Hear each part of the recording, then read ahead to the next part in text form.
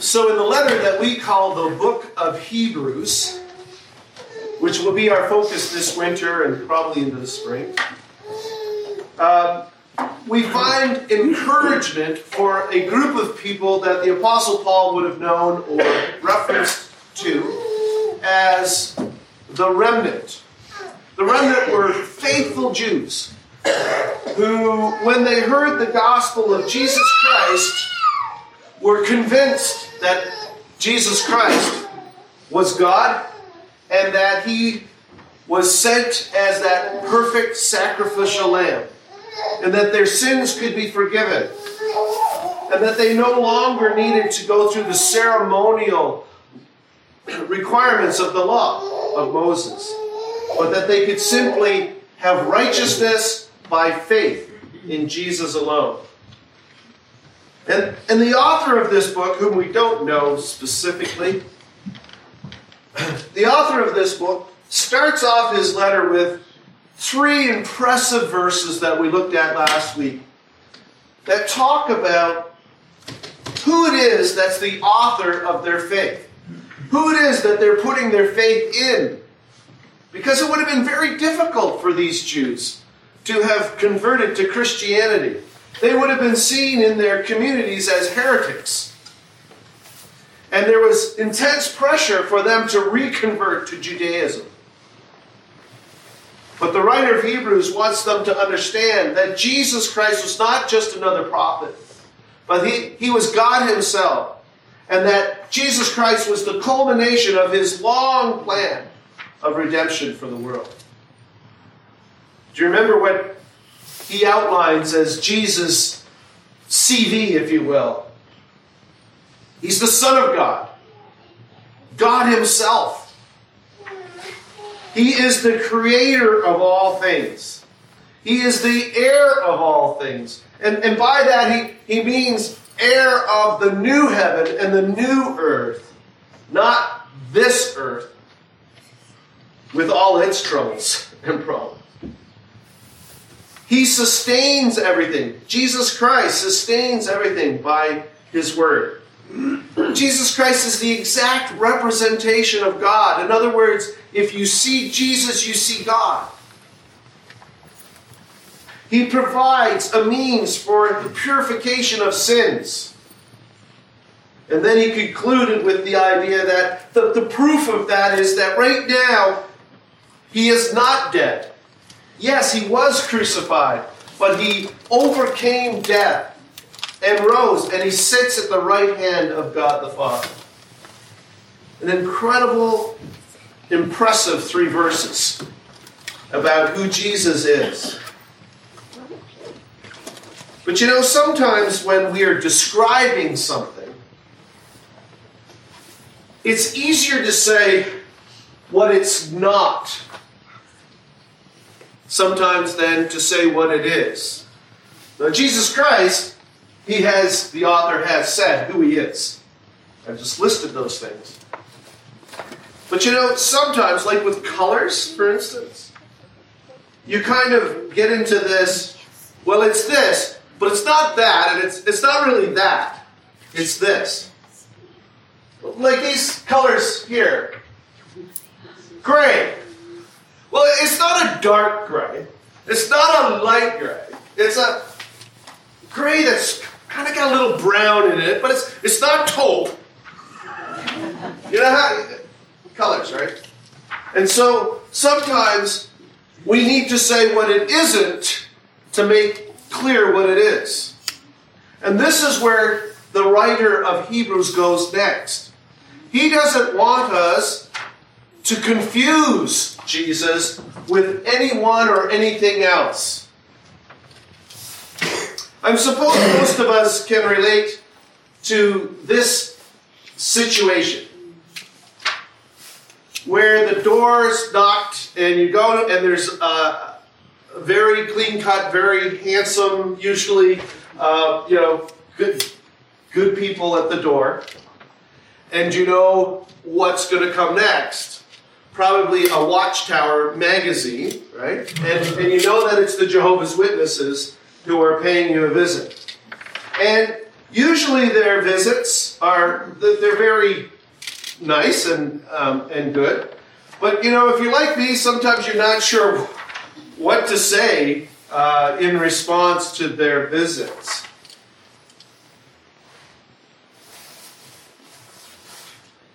The issue that the church, the Orthodox Church, has had with Jehovah's Witness theology is, and this is why I bring it up in the context of the study of Hebrews, is similar to something that was going on in the early church that was an error in theology.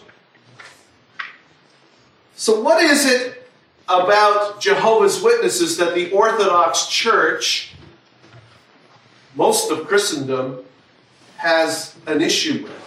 They don't believe in the Trinity. That's correct, Charles.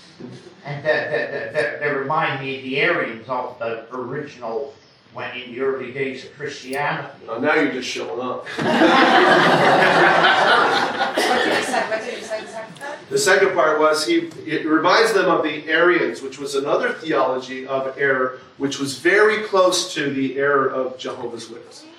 Basically, yeah, Charlie, you're dead right as always.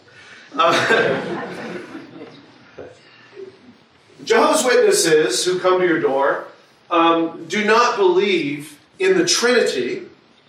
They believe in Jehovah God, but they do not believe that Jesus Christ is part of the Trinity. In fact, they believe that he is created. He is part of the creation. And so this was or seems to be some kind of an issue in this early church that this letter was sent to. We call it Hebrews. Let me just point out a few of the statements that you'll find from within the writings from people within Jehovah's Witness. First of all, as you said, Jehovah's Witnesses do not consider Jesus Christ God. They believe God is a singular being. There is no Trinity. And they will use quotes from Hebrews and Colossians, primarily, to prove that. And so here's a quote. This is straight from one of the flyers put out by Jehovah's Witnesses. This means that he was created before all the other spirit sons of God, and that he is the only one who is directly created by God. So they believe that Jehovah God created Jesus Christ. And then Jesus Christ did his bidding thereafter. So Jehovah God created Jesus Christ. That means he's not God. And then he did his bidding afterwards. Secondly, they believe that Jesus Christ is the archangel Michael. Reasonably then, this is the next statement, the archangel Michael is Jesus Christ. So the evidence indicates that the Son of God, Jesus, was known as Michael before he came to earth. So what they're saying there is that Jesus Christ is an angel. Okay? The third thing I'd like to point out, in preparation for us looking at Hebrews, because you see a similar concern in what the writer is writing about. They believed that the angel Jesus was enabled by God, sort of as his agent, to create the rest of the world, heaven and earth. But you understand the problem. He's not God. Jesus is not God. Okay? And that is an issue. And the Trinity is not the Trinity. That there is only one entity, and that is God the Father, or Jehovah. So, this is what the author of Hebrews writes to the people that are going to read. And remember, this was a circular letter, went out to a lot of people, primarily the remnant, Jewish believers of the gospel. And this is what he wrote to them. The fact that he wrote 10 verses at the very beginning of his letter points out the idea that there seems to be an issue in this church, or in the early church, about We know who Jesus is, but is he also not this? And what this is there apparently was some understanding that he was an angel, or at least on par with them.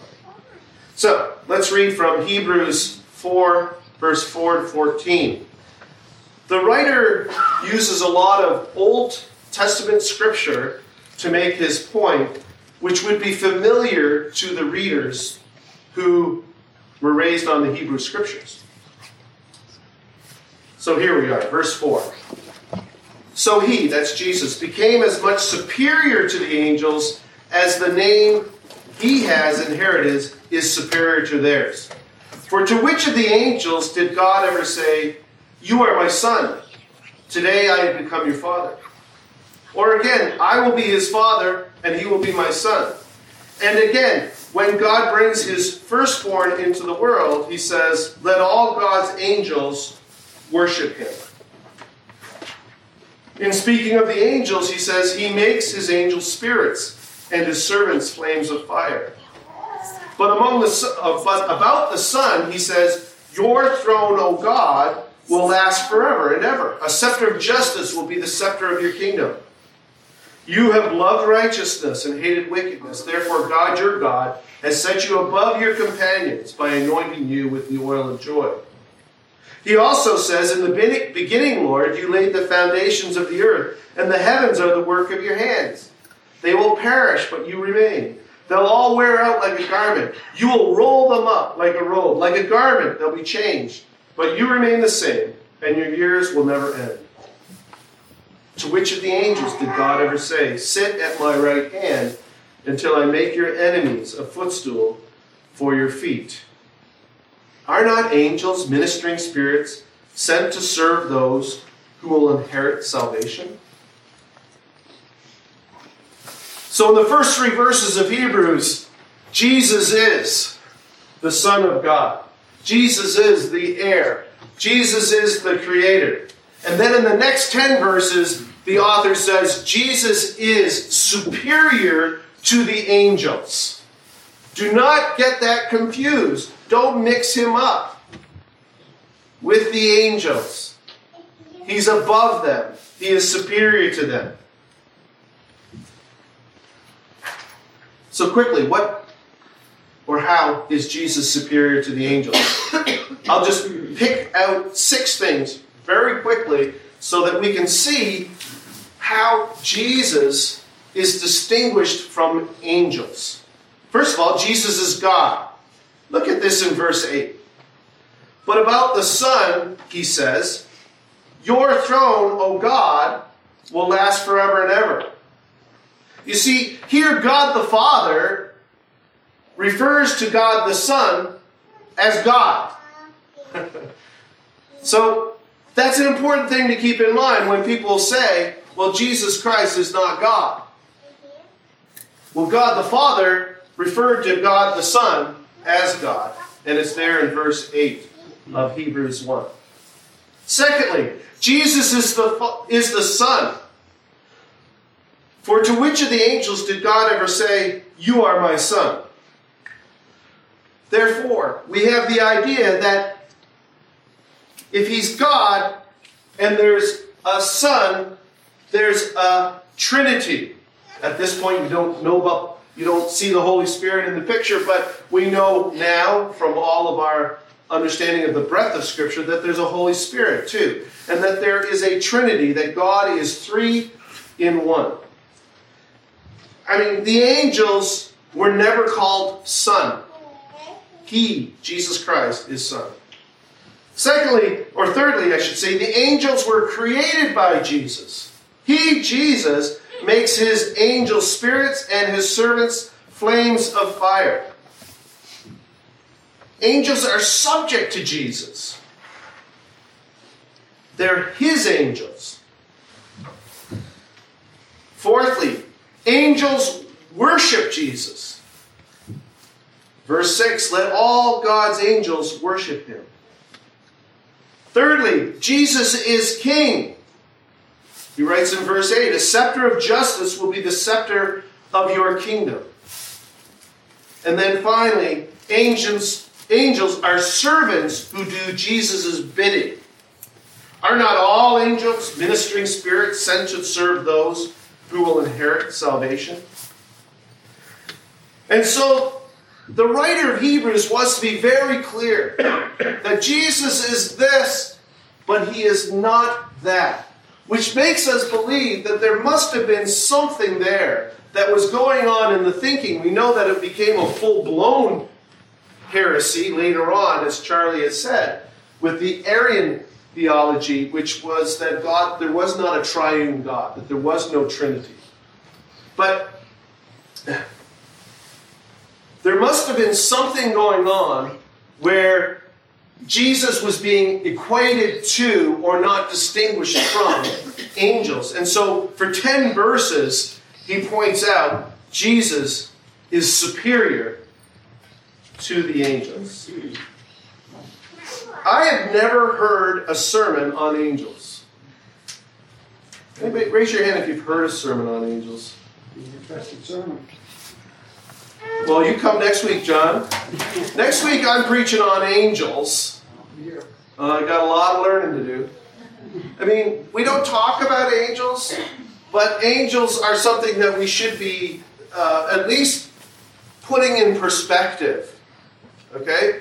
Because, as we have found out, there is thinking out there which elevates angels to the place that they shouldn't be elevated to. And therefore, we need to sort of put the angels in perspective. And so next week, I promise to do a sermon just sort of as in parentheses to what we're learning today on angels. And so I'll do that. But for the rest of our time here today, I just want to get back to this issue with the Jehovah's Witnesses.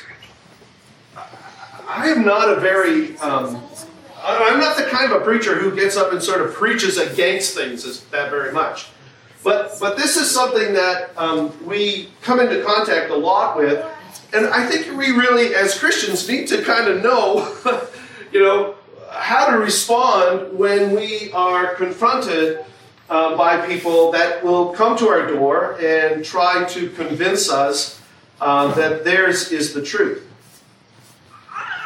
So, how do we combat this error that Jesus Christ is not God and that there is no Trinity? Well, this is what I would suggest to you. Let me say this to you. Let's say I said, last weekend I went home and there were fireworks. Okay? Last weekend, I went home and there were fireworks. We got my fireworks? Very good. That could mean a few things. Right?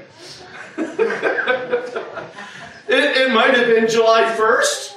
And there literally were fireworks. But it could have been metaphorical, too. It could have been metaphorically good. Fireworks, it was great. Or it could have been metaphorically bad, like there was out and out war at home. Fireworks. You see, there's a literal sense of fireworks, and there is a metaphorical, which is based on the same idea, right? Like fireworks, yeah, when people are at each other, like exploding, it's just like fireworks, right? So it's both use of the term, fireworks, literal, metaphorical, are true and make total sense. You see, the error in the thinking that God is, or Jesus Christ is not God, that he was created by God, that there is no Trinity, the error has to do with the term. And it's not fireworks, but it's firstborn. Firstborn. Now there's a literal sense to firstborn. Aaron is the firstborn of Deborah and Andrew. Sequence, right? Order. Firstborn. Literally. But there's also a way of expressing firstborn that is used in Scripture that adopts all of the status, the preeminence, the stature of the firstborn in that culture. And just assigns and just lays it on the word firstborn, and the person might not be, the person might not be the in order of firstborn, but they are top dog. Right? And so Scripture uses firstborn literally and metaphorically. This makes a big deal of difference. We have just read a scripture within this evangelical church that used the words firstborn. Well, maybe it was last week too. Firstborn. You guys automatically did not equate that with a literal interpretation of firstborn for Jesus Christ. Right? You literally, you didn't go to the literal idea, oh, Jesus is the firstborn. As in, he was born. As he was created. The first son. You don't do that because the paradigm is that you understand that there is a metaphorical sense to that word, firstborn. Right? Now, here's an example. We read in Colossians 1:18, he's the head of the body, this is Jesus, the church. He's the beginning. He's the firstborn from the dead. That is, in everything he might be preeminent. So, he's the firstborn from the dead. We know what that means, right? He's the first one who rose from the grave and lives eternally, who was a human. He's the firstborn, right? That's a literal sense. He's the firstborn from the dead. Look at this. He is the image of the invisible God, the firstborn of all creation. Now you can see how a Jehovah's Witness would read that. Right? In a literal sense, they would say that, see, firstborn. He's the first created being.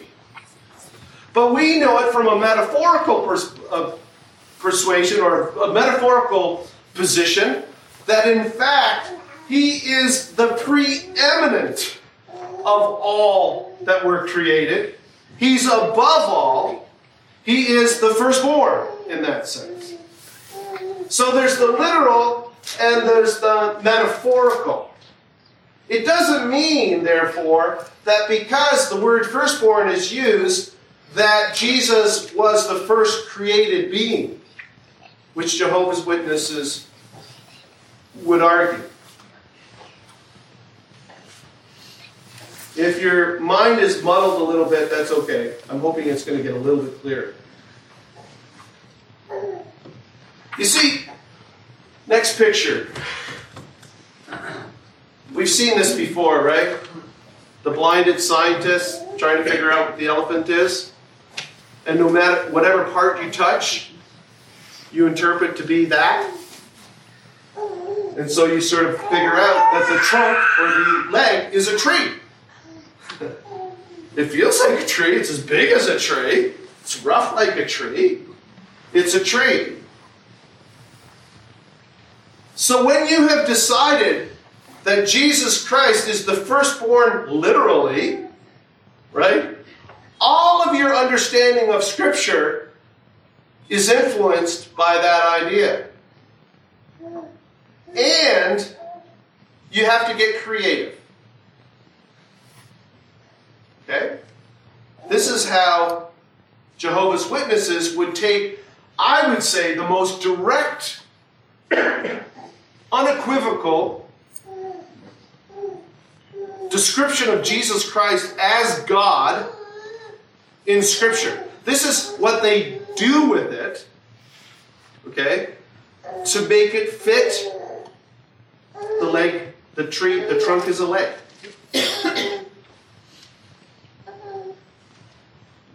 This is the scripture that all of Orthodox Christianity would agree as far as an interpretation of the original scripture. John 1:1. In the beginning was the Word was with God, and the Word was God. But if Jesus is an angel, the leg is a trunk of a tree, right? You have to change the meaning to the New World Translation.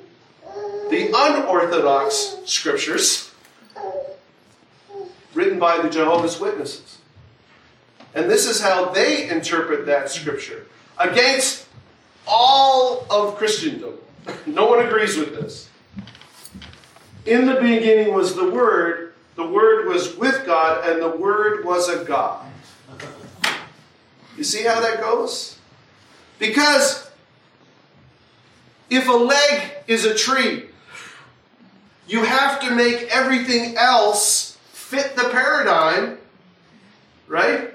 And when there's scriptures that don't fit with that truth or that interpretation, you have to change them.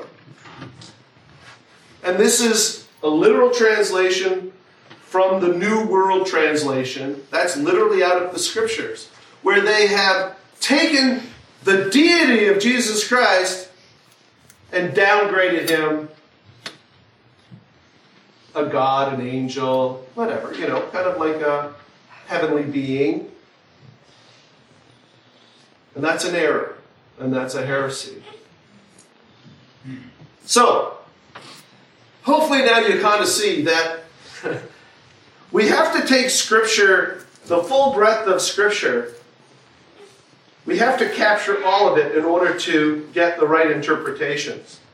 And we can't take a specific term at the exclusion of all other uses of that term and build a theology around it at the exclusion of all other thought. So there's something that you can talk to your Jehovah's Witnesses to when they visit you. Tell them that Jesus Christ is the Son of God. He is God. That you believe in the Trinity. And that you believe John 1:1, that the Word was God. The Word is God. Jesus Christ is God. I just want to wrap up.